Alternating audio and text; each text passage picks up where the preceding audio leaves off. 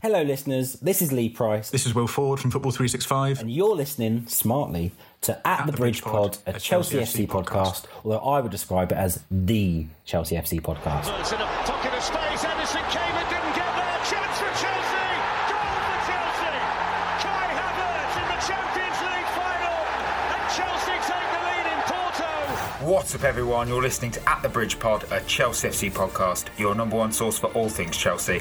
This episode, Captain America saves the day with a 90th minute winner, but Chris and Mikey are not very happy. Find out why, next. Welcome back everyone to another episode of At the Bridge Pod, and usually we kick things off with a how are you, a funny comment, a witty joke. No, not today. Go on then. I blagged that too early. Guys, how were your weekends? Were they full of fun and sunshine like the weather? I actually thought it was really windy and cold on Saturday. I play cricket Saturdays and I was just stood there thinking, it looks really nice, but it's actually really cold. But other than that, I've had a very good weekend. Chris, how are you doing? How was your weekend? Yeah, I thought it was cold too. Sunday morning, getting ready for football, I thought I am absolutely freezing. I went out because it was sunny, no undershirt or anything, and thought I'll be all right today. That was a mistake. Absolutely freezing. You're hard, aren't you, Chris? Like you're one of them, just plays in a shirt, t-shirt, no gloves, nothing. Just Roy Keane's favourite Sunday League player. I am the complete opposite of that. Like, I was going to say, I've played football with Chris now for a good 4 or 5 years. I don't think Roy Keane would. I might like him, but I don't think he'd be his favourite player. Put it that way. No, I don't think that either. In the winter, I turn up full on, long sleeve, gloves, snood, hat. I hate the cold. You're a tricky striker as well, Chris. You're quick. I don't think Roy Keane would like to play against you, to be honest. So. You're right there, mate. Oh man, I mean, there's nothing wrong with undershirt and gloves. I'm always wearing a hoodie, so it's just normal. It's like everything. It has to be over 20 degrees for me to not wear a hoodie. It feels. Yeah, it's just that's just how I am. Annoyingly so. Over the weekend, we had some huge news break, and then later confirmed by Thomas Tuchel. That is Antonio Rudiger will leave Chelsea this summer. Where will he be heading? Likely to be Real Madrid, if I'm honest. From what we've seen on social and everywhere else, it seems to be Madrid. I suppose it's better than facing him twice a season in the Premier League in a Spurs jersey. But guys, what were your initial thoughts when it broke? And were you as naive as myself, thinking this is bullshit? He'll sign, won't he?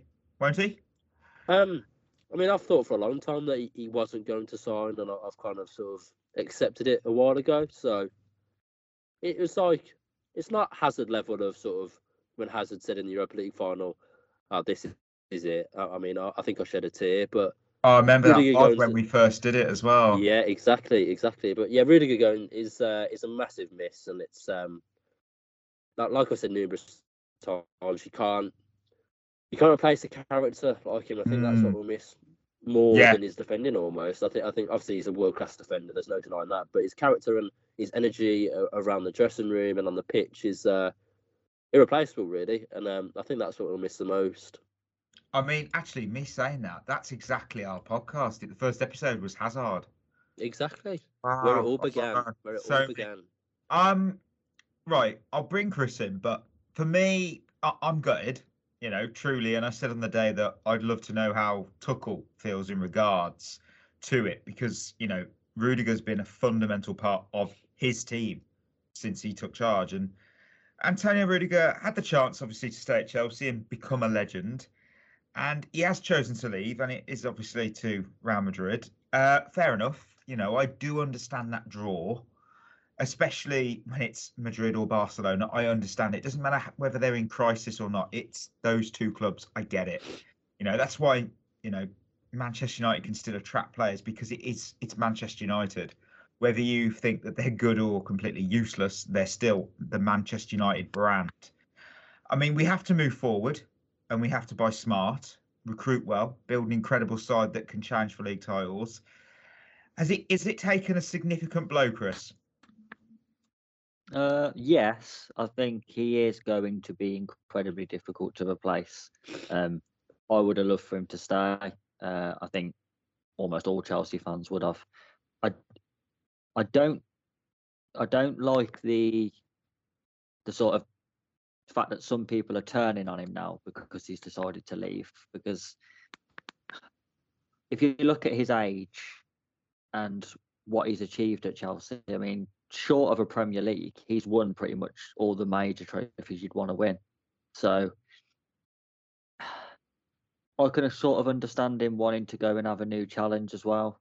I mean, there obviously is a monetary incentive in there as well, but I don't think it is just down to that, like some people have been criticising him for. He's been an incredible player for Chelsea. I'll wish him well, no matter where he goes, unless it's But he is going to be difficult to replace, but not to Hazard level. I agree with Berth there. I don't think it's the same as losing a player like that. I'm almost glad though that the club didn't just offer him whatever he wanted, because that would have been a real slippery slope, I think, to start on. Yeah, for sure. I mean, there's no turning on him. I think that'd be a bit over the top and harsh. I can understand why people have sort of turned a bit on Christensen, because it seems that he's not really putting the effort in, and I do understand it. And I said that earlier on in a tweet, that it felt that he was playing for a contract or a move, and then once he'd achieved that, he's sort of gone back to his old self, which if he plays like that in Barcelona, he's not going to be in that first team for long. That's my view on that. But I think this is a huge moment in Trevor Chalobah's career, because this is his sort of time to step up and shine, to be the replacement we hope, maybe know he can be. I mean, I hope he does it, because he seems a great lad, and he certainly has the world at his feet. And, he made a mistake, which we'll probably talk about in the review, but against West Ham. But he's proven himself this year. He's stepped in to fill the boots of whoever's been out at the time, and I think he's done a decent job. Are you confident as I am in Chalobah? Yeah, I mean, I think he actually plays very similar to Rudiger. He likes to sort of get the ball in almost like the left or right hand side channel, run with it, and then he'll have a shot from about 30 yards, and he sort of advances with the ball, and that's good. You want to see that from a centre back, especially playing in a back three. He pops up with goals. I think defensively he's very, very good. I think sometimes he's a bit casual on the ball, a bit sloppy, kind of like what Tomori was like under Lampard. So obviously he's got to get better at that, and obviously he made a bit of a mistake at the weekend. But I think it looks very promising for him, and he's just got to keep it up. He has got the world at his feet, and if he keeps going, there's no reason why he can't fulfil the boots of Rudiger. Chris, final word? Yeah, I think Chalobah's got a lot of potential. I just think people have got to stick with him and accept that he probably will have up and down games where one week he's outstanding, the next week he might be a bit off. People seem to forget that this is his first year playing at this sort of level. I think he's done incredibly well, and he is very Rudiger-esque. I agree with you, but he does like to advance with the ball out from the back, which is important if you're playing a back three, that you have defenders who can do that. I think his only weakness is the build-up play. I think when we're knocking it around the back, he does look like the player who's going to give it away at some point. I think once he works on that, though, I think he's got everything else, really. And I think he is defensively one of our better defenders. Well, it will be a watch and wait and see. So hopefully all good on that front. On to our second London derby of the week, that was last week. The reverse fixture, we lost 3-2 at the London Stadium, but surely we'd not lose yet another game at the Bridge, could we? Alonso pulls it back, and it's there from Pulisic! The refreshing of the team from the substitute pays dividends. Chelsea 1, West Ham 0. It was Bonnie Tyler who said the immortal words, "I need a hero. I'm holding out for a hero till the 90th minute." And maybe not quite, but Captain America himself was Chelsea's hero with the winner. But guys, in terms of comic book movies here, was the performance Avengers Endgame or more Green Lantern? I mean, I'm not gonna lie, I'm not up to date with all the Avengers all that. So I may seem a bit old here. Endgame was basically very good, and Green Lantern was basically we admit is shit. Iron Man's still alive though, isn't he? Like, that's not. That's the thing. Still, isn't So West Ham. Anyway, yeah. But I think yeah, it was a very tense watch. Like I said last week, we needed to just win. I wasn't too bothered about the performance. I know you boys were a bit pissed off with it, and that's understandable. No. I get it. But all that was important for me was the 3 points. And you can say what you want about our attackers, and they are far too inconsistent, but they've actually stepped up a lot recently. In the past 3-4 months, they've got a lot of big goals in important moments. They've sort of stepped up when you really need them to. So, yes, they do your head in at times, but you know, if it's Pulisic, Werner, Havertz, Ziyech, they've all stepped up when it's needed to. And if they did that for the whole season, there's no reason why we couldn't be near Liverpool and Man City. Unfortunately, they don't. But we won, and that is the main thing. I see your point, Chris. I mean, we probably would all agree that maybe it was another film that just made you want to fall asleep until literally the 86th minute, where it sort of got interesting. How did you feel towards those dying moments of the game? Performance was dire. Let's be honest. It wasn't even West Ham's B team. It was almost their C team. They had no defenders. They didn't play their 3 best players, and we was awful. It was another game where we play a lot of our games like pre-season friendlies. Just no pace, no intensity, no intent to hurt the opposition, just knocking it around, not really doing anything, playing side to side and doing nothing. But I wasn't shocked by it because, like I said on Friday's pod, I think we're like that every week. We have the occasional game where I don't think we're that bad every week. I think we are. I don't think we're that bad every week. No way. Well, we was that bad against Arsenal. Yeah, but we always are against Arsenal, no matter what year or what manager or what team. I just think. I don't know. Go on. No, carry on. Aside from Southampton and Real Madrid, when was the last time we played well? We have like a string of bad performances, and then we'll have one game like the Southampton game where everything clicks and we look outstanding. And then we followed that up against Real Madrid, and then we've gone poor performance, and we're back on that run again. You know, the best thing about this team is they know how to grind a result out, and that is an important characteristic to have. And I do think that is something Tuchel has instilled in this team, that we can win when we play badly, but that is a bloody good thing because we play badly most weeks. I mean, yeah, you've got a point, because I was thinking back to games where we looked poor but still won. You've got, but Plymouth 2-1 in the 4th round. Palmeiras in the cup final weren't great. The League Cup final against Liverpool was good, but then we had the Luton game, which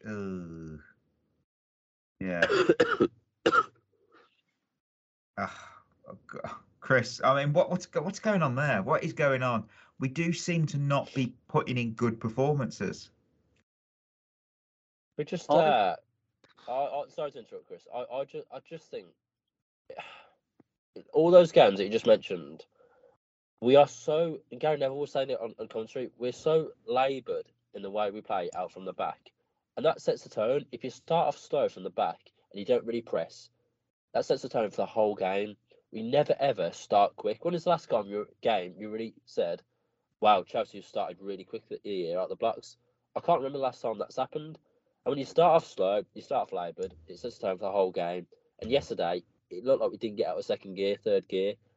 And I agree with you, boys. Like, that happens most games, unfortunately. I think we have played well at some games this season, but the problem is we are so laboured and the intensity is lacking so much. You look at Liverpool, and I hate Liverpool, but they're explosive. They're in your face straight from the off, and they don't let you give a minute's rest. They have a minute's rest, and I just think we let teams off so much when we could really, really put them to the sword. Yeah, I agree. I think it was Gary Neville on commentary made a good point about there was a moment, it must have been on about 60 minutes, where we was knocking the ball around side to side, and he said that there was no variation in any movement anyone was making. Everyone was just coming to feet. There was no diagonal runs in behind to stretch West Ham's defence. There was no one player dropping off and one spinning in behind to try and create an overload somewhere. Everyone just stands in their position and we just pass the ball around, hoping that at some point someone falls asleep so we might get a shot off, or we just wait for them to make a mistake, or we hope to win a corner and score off that. I don't see, especially in a lot of games, from our midfield to our attack, I don't see anyone who wants to make something happen. It seems like everyone in our team is just waiting for someone else to do it, and no one wants to take responsibility.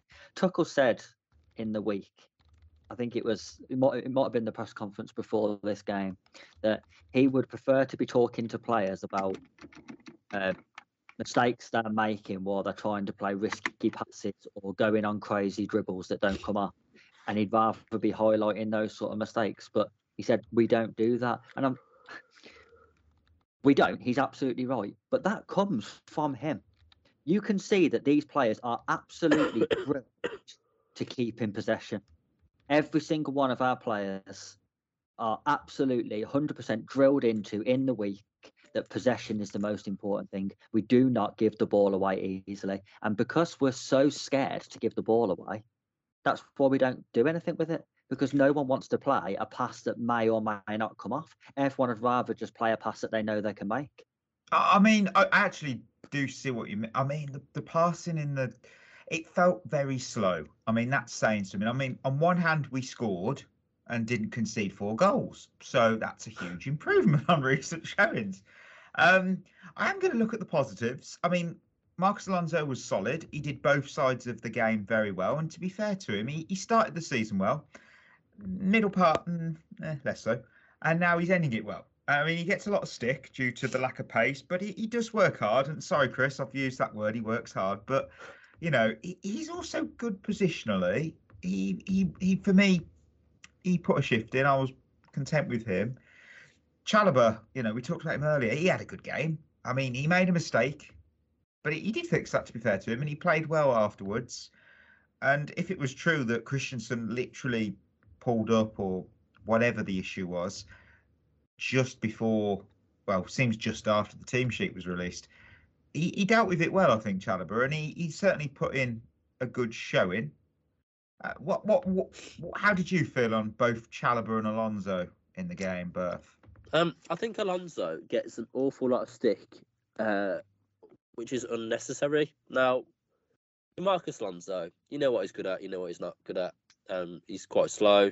Defensively, he's a bit suspect, but he's another player that sort of pops up when you need him to. And for a left-back, look at all the goals he scored over the years and some of his performances. I think he's underrated, if anything, and that's going to probably cause a lot of controversy, but I think as a Chelsea player, I think he's actually very underrated. Now, don't get me wrong, he's had some games where he's been absolutely useless, and that's fair enough. But I think 80% of the games he's actually always putting a 7, 8 out of 10, sometimes 9 out of 10. So I think he's very much underappreciated from the Chelsea fan base, because he's technically very good. The cross was superb for Pulisic. Defensively, sound against West Ham. I think aerially, very, very good. I just think he's a very, very good footballer. And as for Chalobah, look, there's a few shaky moments at the ball, but other than that, I thought he defended very solid. I actually think the weakest player in that back five was Azpilicueta, and you can kind of see that his legs are going, his decision making isn't as good as it used to be. And I just feel that yes, they showed that he really isn't the player that he used to be. I know a lot of people probably already think that, but yesterday sort of showed that he wasn't the player that we had back in 2015, 2016, 2017. And it's a real shame because he's obviously still an amazing captain, but you kind of now when we see him on the team sheet, you're like, It reminds it's a me of worry. it reminds me of the drop off that Ivanovic sort of had as well, where he's going from absolute cult hero and potentially maybe legend's a bit pushing it for Ivanovic, maybe not, but I don't think I don't think the drop off's been as rapid as Ivanovic. no, it's not as sudden or as bad. I still think he gives you a solid game pretty much most weeks, but compared to what he was, he used to give you eight or tens a week, and now he's giving you 5, 6s out of tens every week, and it's a shame, but I suppose that's just football. Yeah, I mean, Chris, Chalobah, Alonso, did even though they worked hard, did you think they did a bit more than that in the game? Yeah, I mean, Chalobah, I thought did well considering he was a late call up to the team. It's never easy to come into that sort of situation. It was a very Chalobah sort of performance. Like I said, a few shaky moments on the ball when he's trying to be asked to build up from the back, but defended well in the situations he was in. I agree with you 100%, Beth. I do think Marcos Alonso is underrated and underappreciated. Yeah. I think we all know Marcos Alonso as a left back is dire, but as a left wing back, he is good. Like sometimes he'll get caught out for his lack of pace, and I think sometimes that's more noticeable depending on who's playing next to him. I don't think you notice that as much when it is Rudiger. I think when it's someone else, you notice it a bit more because that person also isn't as good. But Alonso always pops up with something when we need him to. If it's not a goal, it's an assist. Like yesterday, I was having this argument with someone. When that's we was talking about, I know, right? When we was talking about squad depth, like they're saying that Liverpool have got better squad depth than we have, but they lose Andy Robertson. They're bringing in Tsimikas. We lose Chilwell. We bring in Alonso. I'd rather have Alonso than Tsimikas. So yeah, I don't agree with this whole we haven't got the squad depth thing because Alonso as a left wing back, there aren't many better than Alonso as a wing back. Chilwell proved to be in the first stage of the season once he got back in the team. But I just think Alonso, he's become one of them players now where he's an easy target when he has a bad game. He doesn't help himself by when he's bad, he's really bad. But oh yeah, that's true. I think sometimes even if he just has a slightly poor game, or he's anywhere involved in a goal that we concede, people just jump on it really, really quick. Yeah. I think it's really over the top sometimes, the criticism he gets.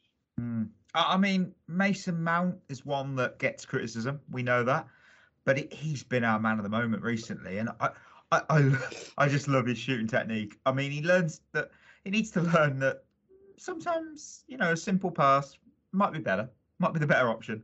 I did feel against West Ham, he sort of took the game into his own hands, maybe a bit too much.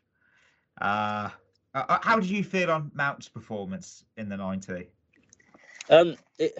This annoyed me because I think you are right, but maybe he did take too many shots, but at least he tried to make something happen. And I think agreed. That with Mount, I think he's the one that you'd say he always tries to look and make things happen. You'll never say that isn't the case with Mason Mount because he does just always try and look to change the game. I saw people on Twitter ripping him to shreds against West Ham, and I think it's just a bit of a joke, really. I think, like Alonso, he's a scapegoat, and it really, really annoys me because this kid's 23. He got our player of the season last year, got the match-winning assist in the Champions League final. He's been arguably one of our best players again this year. He has one bad game. Everyone ridicules him for it. He weren't great yesterday. He wasn't. But I still think he's one of, if not our best attacking player. And he's 23. Lay off him because I think he's going to be a future Chelsea captain. I think he's an incredible player. He could have probably played Lukaku in a few times, but you know what? He's tried something. He's tried to be the match winner. We are screaming out for match winners, and I will never, ever slag him off for trying to win us a game. Before Chris just gives his view on this, I will put this out there. Lampard, everyone would say he's a Chelsea legend. Of course they would. First 100 games, he got 28 goals and assists total. Mount 100 Premier League games. He's got 42. There we go. And remember, Lampard had also had Premier League games under his belt as well. Don't forget all those goals and assists that Mason Mount's got have been against Norwich. Of course, Norwich in that yellow kit, of course. Yeah. Oh, Chris, how do you feel about Mount's, not just his 90 minutes in that game, but as well how the sort of social media opinion is on him? I don't understand how a Chelsea fan can not like Mason Mount. I don't understand what he's done at any point to have people who are calling themselves Chelsea fans anyway turn on him. I don't understand what he's done, because last year he won Player of the Year. This year, I think he's had a few more quieter spells where his form hasn't quite been there.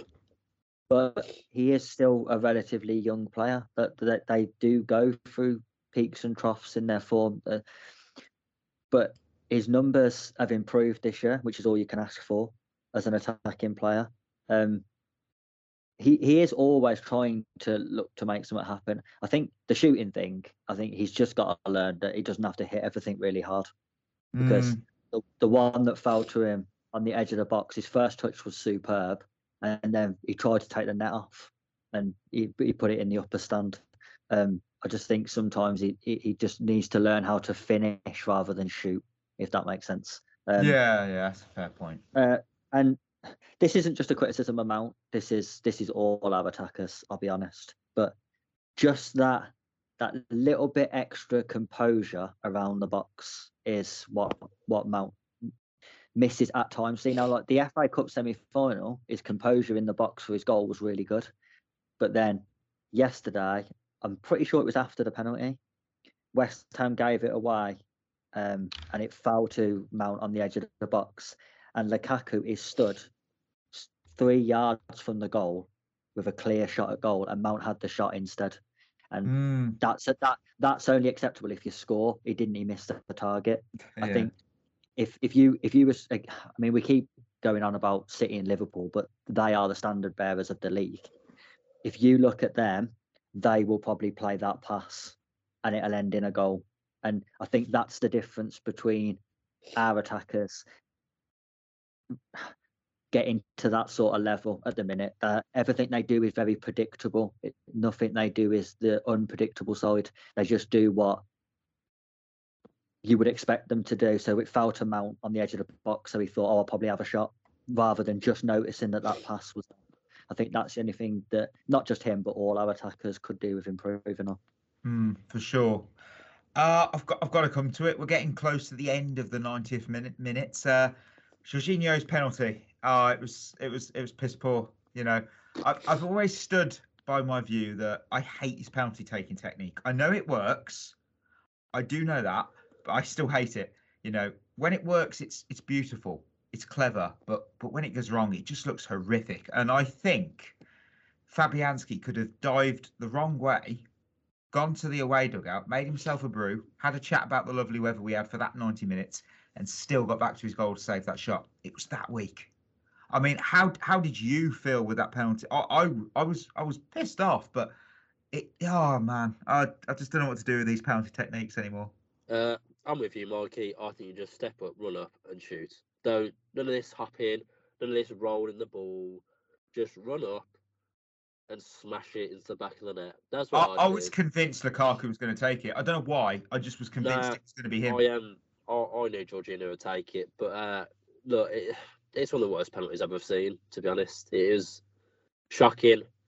What can you say about it? Those sorts of penalties, if you miss them, you look like such an idiot. And unfortunately, Jorginho, he's very solid for us from the penalty spot, so I can see why he took it. But my God, what a terrible, terrible penalty. I mean, it might not be Simone Cesar's type of penalty. It's not far off, though. Like, quality-wise, it's not far off, because that penalty, I'd rather someone blast the ball over the bar than just step up and basically pass it to the keeper. I mean, it weren't even the first hop, skip and a jump miss of the weekend, because Bruno Fernandes, I mean, he didn't even hit the target, but he hit the post, which isn't officially the target. Chris, did you have your head in your hands? Yeah, of course. I don't really. I'm not a massive fan of the technique, but his penalty record for Chelsea is really good.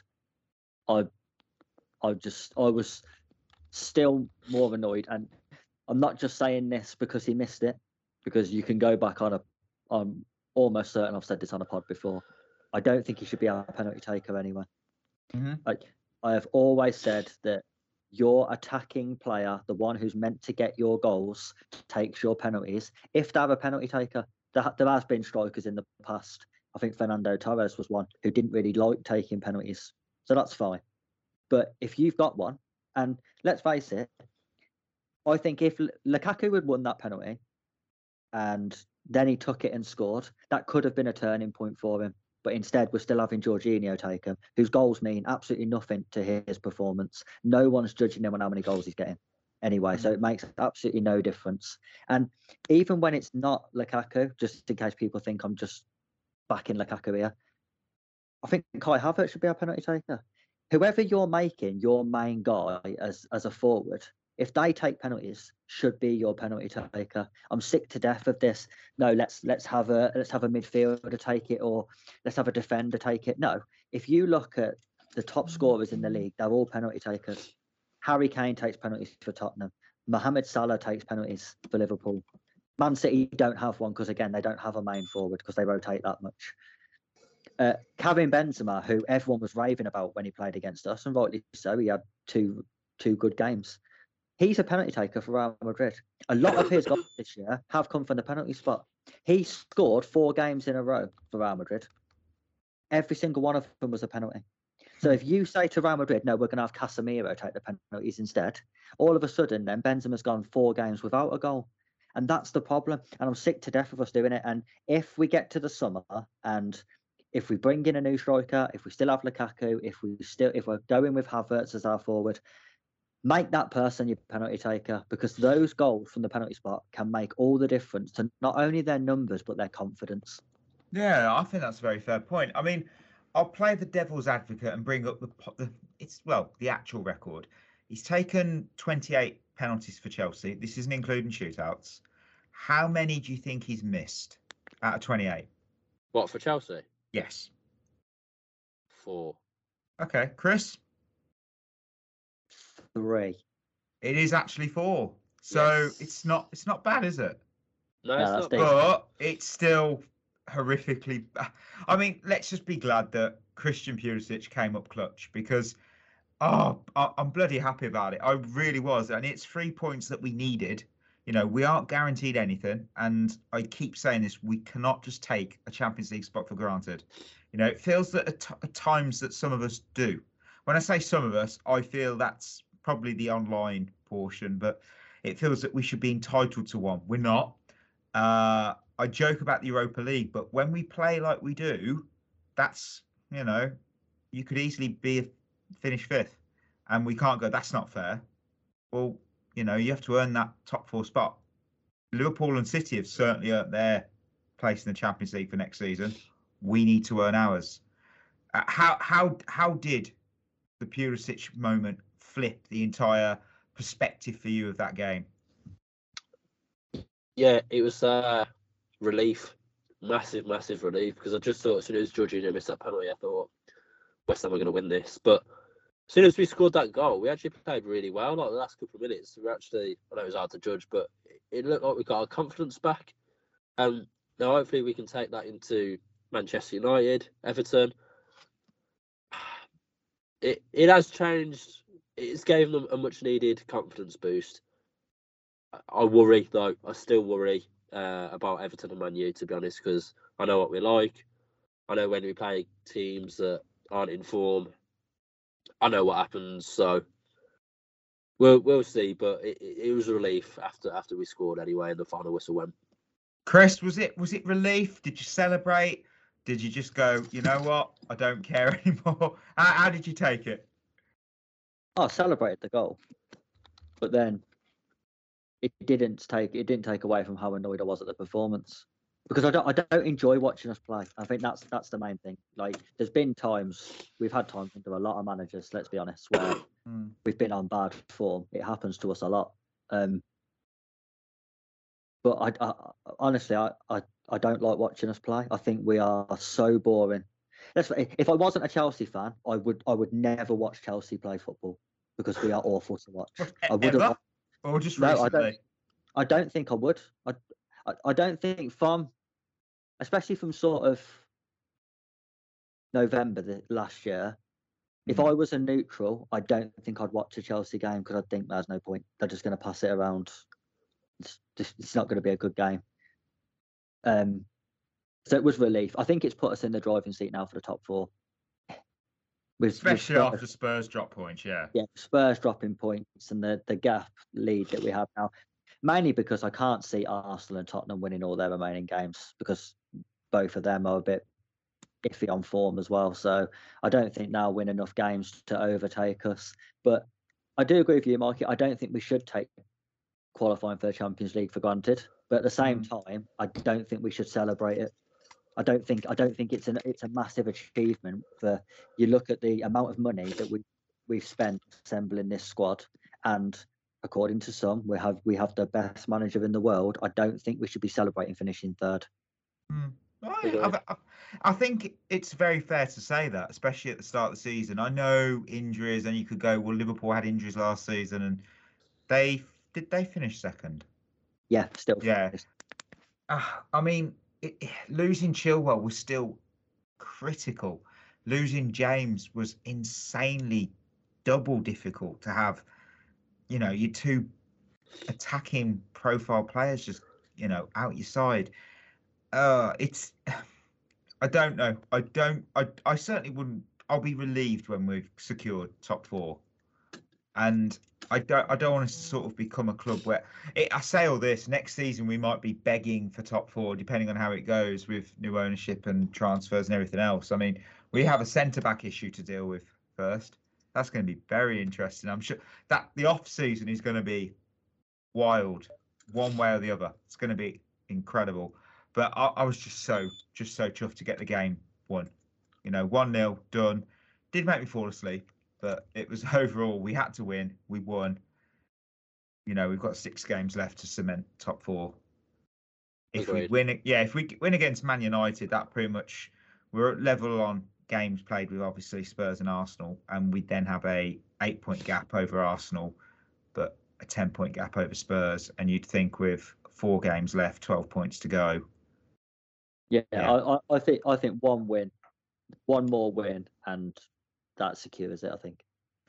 Yeah, I think that's very fair. And when you look at the fixtures, we've got Liverpool. We have got Liverpool, but in a different competition. We've got Man United and Everton. And we do say what we've just said about, teams out of form. But, hey, they're away from home. So our away form, pretty good. So if we go into those 2, win both, that's 6 points. Fingers crossed. Fingers crossed.